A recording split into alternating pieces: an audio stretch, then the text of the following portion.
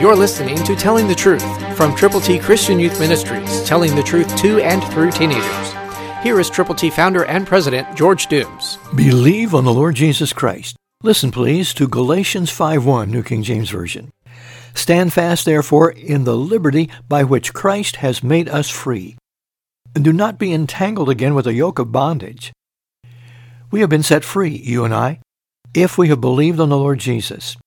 And because we have been set free, we are to break free of that yoke of bondage which has been ours to keep us from doing what God would have us to do.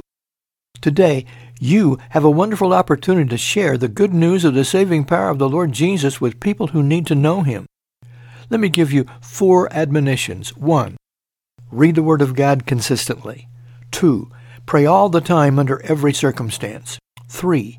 Find a prayer partner, another believer, and pray for those who need the Lord. 4. Go with the gospel to those who need to know Him, Jesus Christ, personally. We put together God's ABCs, the plan of salvation.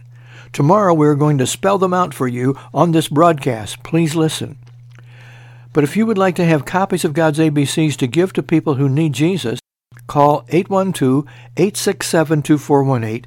We will send them to you, and you can give them one by one to people who need the Lord. That's 812-867-2418.